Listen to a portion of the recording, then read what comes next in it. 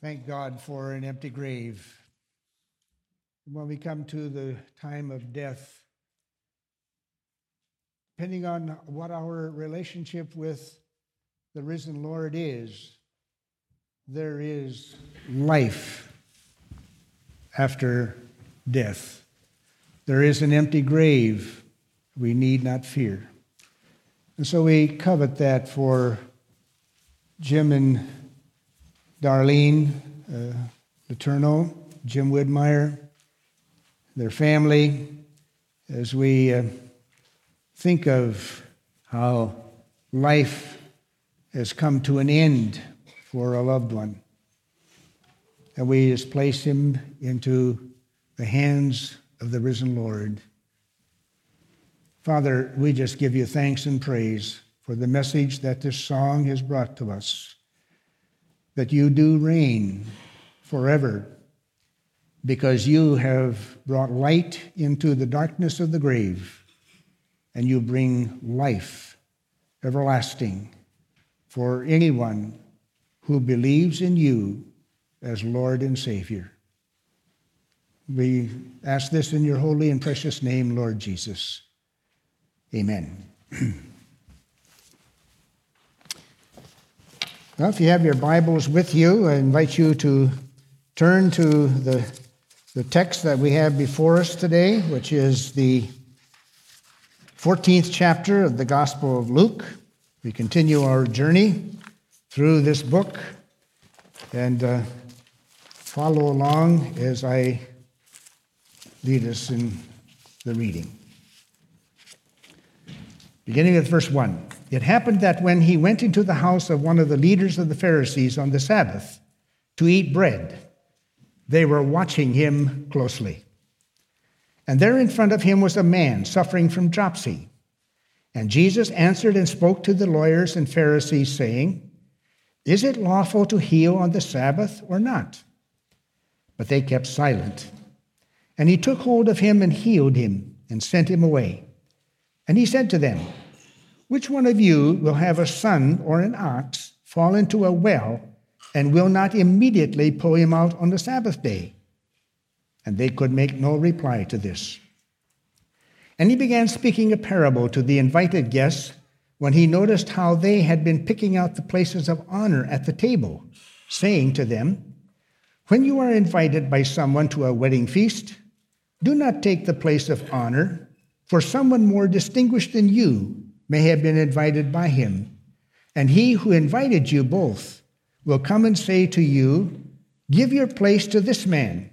And then in disgrace you proceed to occupy the last place.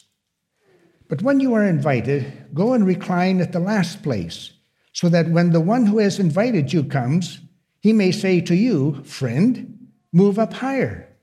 Then you will have honor in the sight of all who are at the table with you. For everyone who exalts himself will be humbled, and he who humbles himself will be exalted." And he also went on to say to the one who had invited him, "When you give a luncheon or a dinner, do not invite your friends or your brothers or your relatives or rich neighbors. Otherwise, they also may invite you in return, and that will be your repayment. But when you give a reception, invite the poor, the crippled, the lame, the blind, and you will be blessed, since they do not have the means to repay you, for you will be repaid at the resurrection of the righteous." Let us pray. Lord, make me that sensitive to your holiness, that I might indeed be aware of my sin and fall before you in humility and confession. Lord, we just ask that you open up to us now the truth of your word, that we may apply it in our own life as we live it this week. In your holy and precious name, Lord Jesus, amen.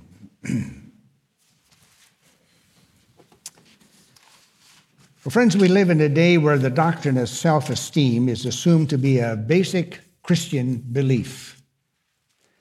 Not only Christian psychologists, but also many popular Bible teachers emphasize that you must learn to love yourself first and accept yourself before you can truly love God and others.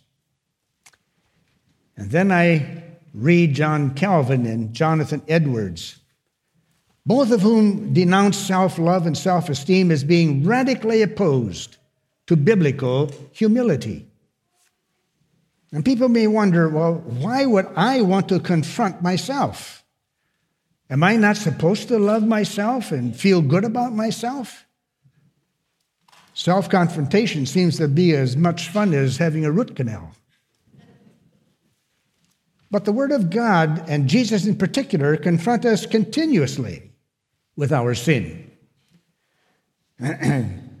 It's safe to say that if you are not using Scripture to confront your life, then you are not growing in Christ. Scripture is given for reproof and correction, as Paul tells us in 2 Timothy 3:16.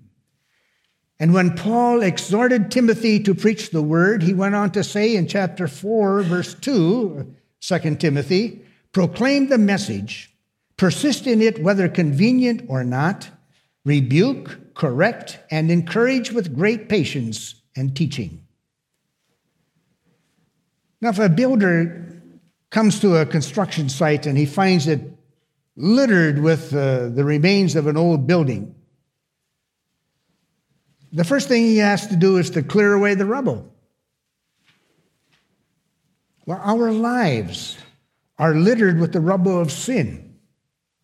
And the Lord continuously has to clean out the old life of sin so that he can build a new life of holiness. So his word constantly confronts us with areas where we need to judge our sin. One of the main proponents of self-esteem says that the reason he follows Jesus is because he's such a positive person. Well, he must have cut Luke 14 out of his Bible.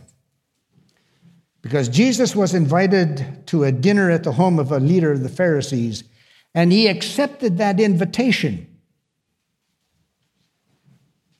But he was hardly a polite dinner guest because it was on the Sabbath. And no sooner had he walked in the door when right in front of him was a man with dropsy. And the Pharisees were trying to see whether he would violate their rules of healing on the Sabbath or not. Now, it was on the Sabbath, and he no sooner had walked in the door when he saw this man suffering from dropsy or edema, as the term is in the medical profession. And it is a swelling of the joints or the whole body. Oftentimes it is caused by a defective heart or diseased kidney or liver. Now, Jesus could have told the man, why don't you come back after sundown and then I'll heal you? Because then he wouldn't have to confront the Pharisees. But he didn't do that. He healed the man on the spot and then verbally confronted his critics. As if that were not enough for one day, the Lord also proceeded to rebuke the dinner guests who sought out the places of honor at the table. While everyone's jaws gaped open, he proceeded to rebuke the host for inviting the wrong guests to his party.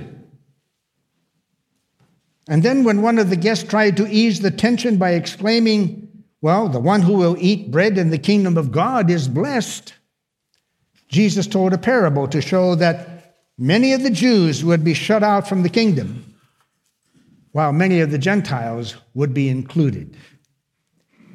Now, you're going to have to wait until January before you come to that section of the next part of our chapter 14 text.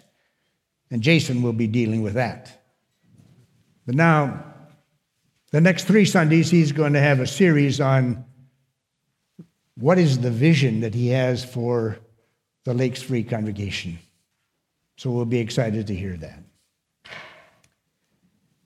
Jesus was very confrontational, and if you hang out with him very long, you will find that he confronts you with your sin. And he does it out of love for a good reason. And the reason is this: Jesus confronts our sin so that we will inherit rewards for all eternity. Jesus confronts our sin so that we will receive rewards for all eternity. Now, this text reveals three areas where Jesus confronts our sin, but before we look at these, let me point out that Jesus accepted the dinner invitation from unbelievers, but he didn't just go there to socialize. He went there with a mission. He was always about doing his Father's business. Now, if you socialize with unbelievers, make sure that you go with that same sense of mission.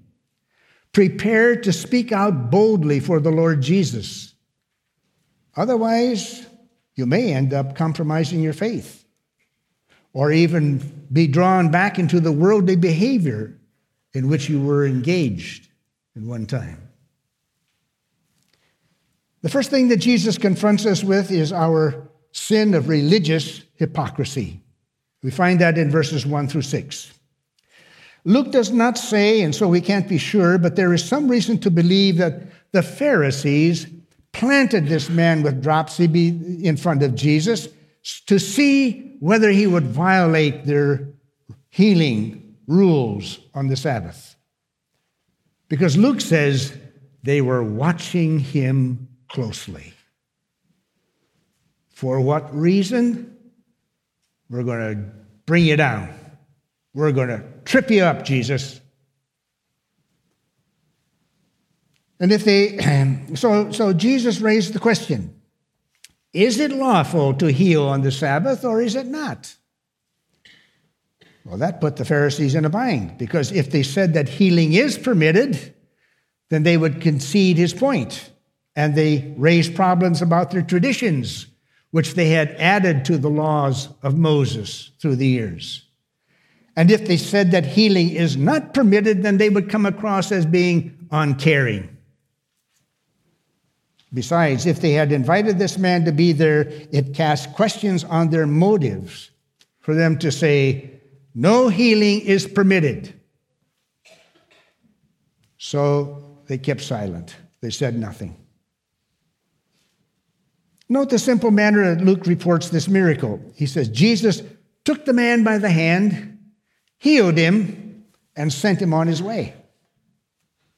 Now, normally, dropsy would take several days for it to subside. But this man, he went from being bloated to being normal like that.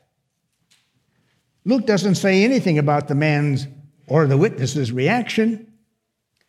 And then Jesus follows up the miracle by asking them a rhetorical question in order to underscore his point. Which one of you, having a son or an ox fall into the well on the Sabbath, wouldn't you bring that person or that animal out on the Sabbath? Some manuscripts read donkey instead of son, but the evidence, I think, is clearly in favor of son. That was the original reading. And Jesus is saying, if your son, or for that matter, your ox falls into the well on the Sabbath, you wouldn't hesitate to pull that animal or that person out. But you think that this man ought to continue on in his suffering? In other words, they cared more about their animals than about this man. And Jesus was exposing their lack of love and their religious hypocrisy. Now, there are more characters of hypocrites than those that are listed here in the text, but let me note just 5. Number 1, hypocrites study the word for ammunition against others, but they don't apply it to themselves. I have seen husbands who have used the word like a club against their wives. She doesn't submit to me as the head of the home. And I say, did you know that the Bible never commands you to be the head of your wife? And they sputter, well, what do you mean? It sure does. But in reality, it doesn't. The Bible instructs wives that their husbands are their head, but when it comes to the husband, the command is, love your wives as Christ loved the church and gave his life for them. And I'll ask, how are you sacrificing your time and selfish interests to serve your wife and your children? Hypocritical husbands want to lord it over their wives and children, abusing the authority that the Lord gives for the husband to bless and protect the family. That's the role of a husband. But they don't want to lay down their selfish ways in service of their wives and children, as the Scripture confronts us. They're using the word for ammo against others, but not to confront their own sinful selfishness. Secondly, hypocrites target and try to bring down anyone who confronts their sin with the word. Why did the Pharisees invite Jesus to the dinner? What really was their motive? Well, from the evidence we have, I suggest that it was not to learn from Jesus. It was not to find out if possibly he was wrong and Jesus was right. He invited Jesus to dinner in order to set him up and then bring him down. He and his cronies were watching, trying to trip Jesus up. I've had people in church through the years of ministry who were constantly critical of minor doctrinal differences in what they heard in my sermons. Always ready to pounce when I didn't agree with them. One matter that seems to be increasingly common is that they like to use the King James Version of the Bible. And if you didn't, then you were liberal. Invariably, these people had no idea of the scholarly issues involved. They just sat in judgment on any pastor who didn't use the King James Version of the Bible. Thirdly, hypocrites care more about their man-made roles than about people being right with God in their heart. Now, these Pharisees couldn't care less about this hurting man. So what if he was suffering? Jesus was breaking the rules. Hypocrites are usually more caring about the external conformity than about inward righteousness. They aren't concerned about whether they please God in their thought lives. They just want everyone to follow the rules. How you look, what you do. If Jesus had just observed the Sabbath rules, they would have left him alone.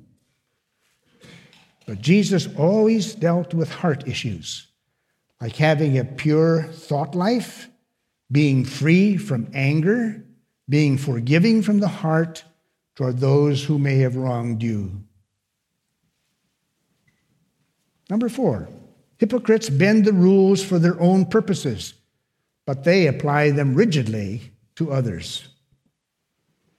These men would do what they had to do, Sabbath or no Sabbath. There were ways to get around the rules if you needed to. For example, a Sabbath day's journey could be only so many steps from their home to the synagogue. But they could be extended if you knew how to do it, so you could travel where you wanted to go. Or they would get their own son or ox out of the well on the Sabbath, but no healing allowed. I wonder what Jesus would have done if he had healed the Pharisees' son or wife. Would they have allowed that? Number 5, hypocrites often ignore overwhelming evidence in order to persist in their sin. Now, Jesus powerfully and miraculously heals this man, but the Pharisees, they completely ignore the evidence. And this wasn't the first time that this sort of thing had happened, because Jesus cast out a demon from a man in the synagogue on the Sabbath, and the report of that spread like wildfire. If you want to hear that over again, go back to Pastor Rick's sermon on chapter 4. He healed the man with the withered hand on the Sabbath, but the Pharisees, they responded with rage in Luke chapter 6. On the Sabbath, he healed the woman bent over for 18 years, but the synagogue official was indignant, as we read in chapter 13. So how much more evidence did they need to wake up and say, well, maybe we're wrong and Jesus is right? This really shows us how deeply entrenched this sin of religious hypocrisy is, and how diligent we must be to root it out of ourselves when Jesus confronts it. And if you're overwhelming biblical evidence, if you're not careful, you can build a case to defend your point of view and ignore the overwhelming biblical evidence that convicts of sin.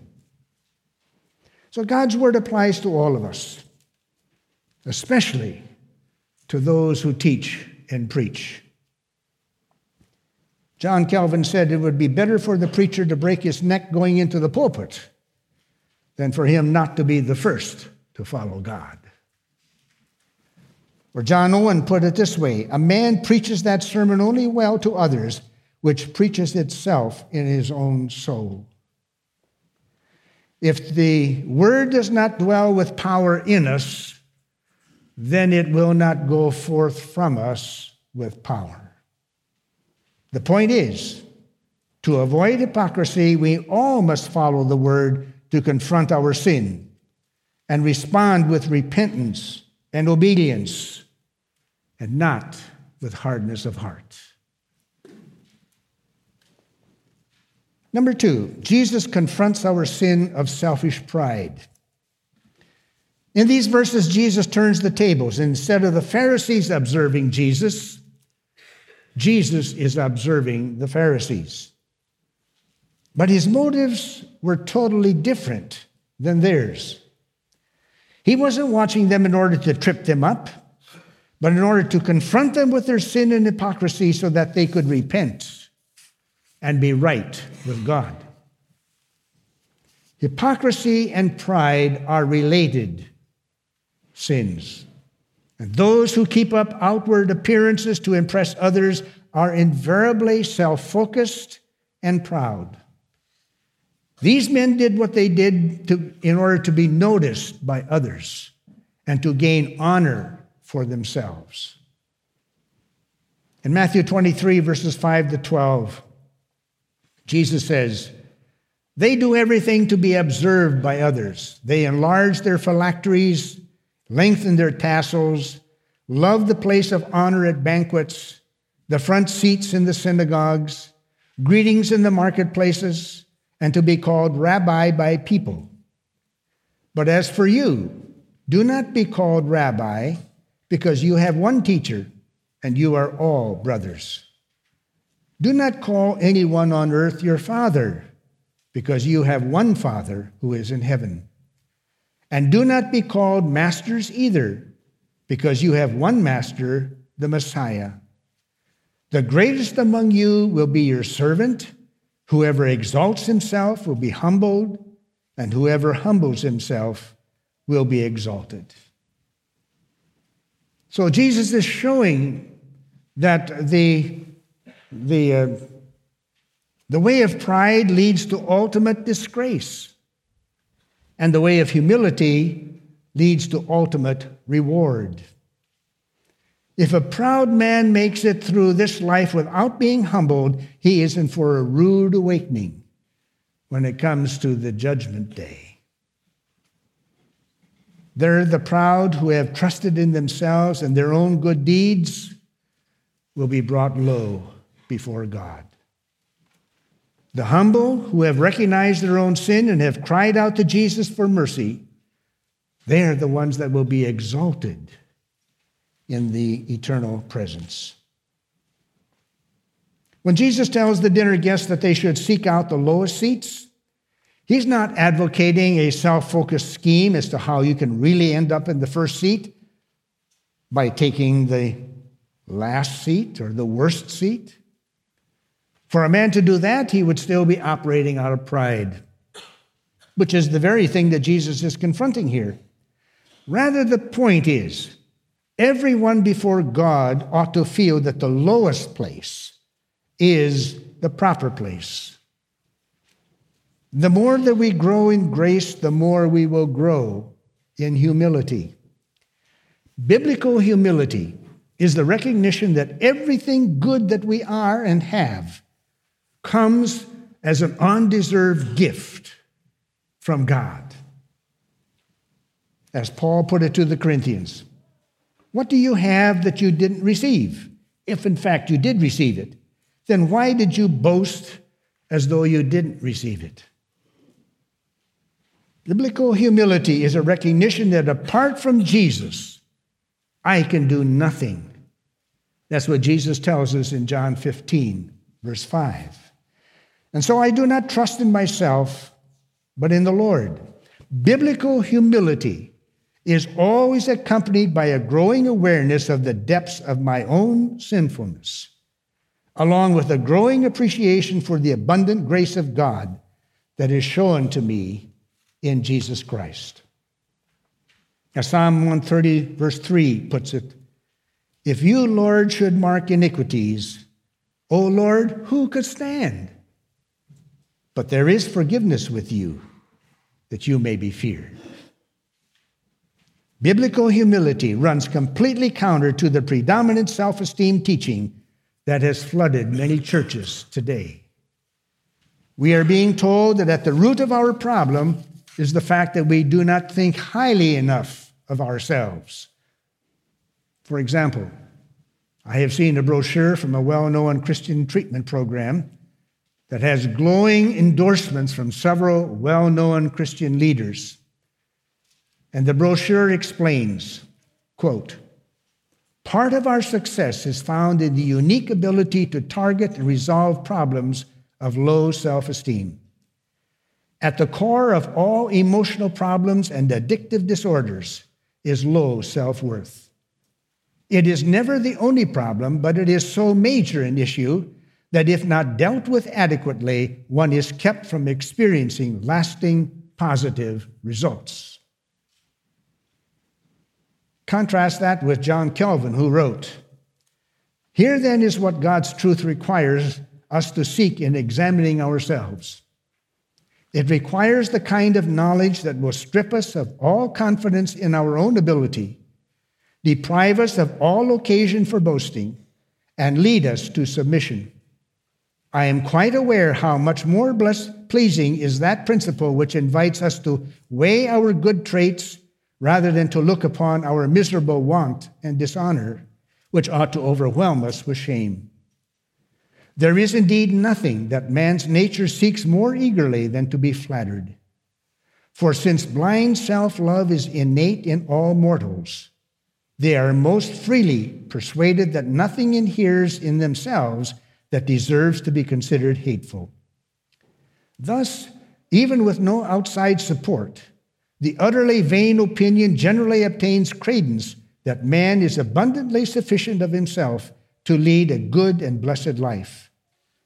But if any take a more modest attitude and concede something to God, so as not to appear to claim everything for themselves, they so divide the credit that the chief basis for boasting and confidence remains in themselves.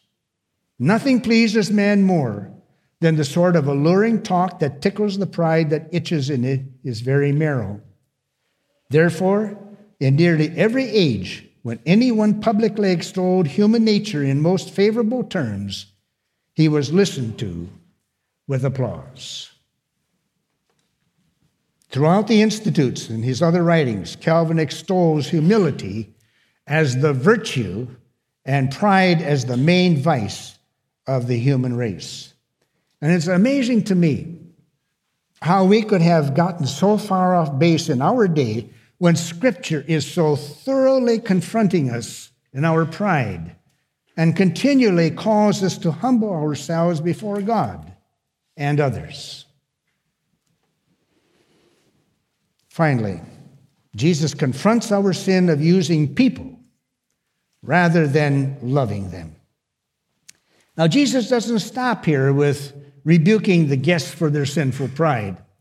He goes on to rebuke the host for his sin of using people rather than loving them. And Jesus is not teaching us that it is wrong to invite your friends and neighbors to a dinner party, but he's making the point that you are not being generous and loving if you only invite those who can return the favor, and especially if you invite the rich with the motive of what can they do to advance your life. That's just the plain old selfishness. The true ministry out of Christian love serves and gives without thought of what will be returned to me. It isn't manipulative, serving for what you can get out of it. As Christians, we should serve others out of the love for God and for others. To go Jesus' way, you have to have your focus on eternity and not on rewards of this life. If you have to believe that God is the rewarder of those who seek him, often there are many blessings that come back on you in this life when you serve the Lord, and you may least expect it. But often there are not any visible rewards here and now. You serve, nobody notices. You give to help a needy person, and you may get ripped off in the process. Or the person may not even say thanks. One test of whether your motives are right in your service for Christ is, am I hurt when I don't get the recognition that I deserve? Or another test is, what is your attitude toward the poor and the hurting? If you're only willing to serve those who can pay you back or who might later be able to advance your cause, that's a way of using people, not loving them. Jesus confronts our motive for service. Any selfish motive in seeing Christ is sin. So in conclusion, we've all met people who don't take showers often enough. They're difficult to be close to because of the stench. Well, the same is true of people who don't use the Word of God, letting it expose and scrub the dirt out of our hearts. Don't read the Word with the thought, boy, that's something my wife ought to hear or my husband ought to hear. Or don't think, this is something my kids ought to take to heart. No, we are to read the Word and apply this. Don't think it's for anybody else. Read it and pray, Lord, confront me with my sin and cleanse it out of my life. Expose my religious hypocrisy. Show me my selfish pride. Reveal how I use people rather than love them. And fill me with your holy love. Let's pray. Lord, I'm coming to realize just how dangerous pride is in my life and how important true godly humility is to the heart of God. I read in your word that pride goes before destruction and a haughty spirit before a fall. And I begin to see the devastating and destructive nature of pride and the true blessing that comes from a heart that is humble and contrite in spirit. So, Lord, keep me from falling prey to the many temptations that pride seems to scatter in my path, where I want to be the center of attention and desire to receive all the acclaim, the glory, that rightly belongs to you, Lord. So, Lord, I ask that you teach your ways and show me how I may clothe myself in godly humility toward one another. For as Peter teaches, God opposes the proud, but he shows grace to the humble. Thank you, Lord, for opening your word to me, helping me to see the beautiful truth about humility.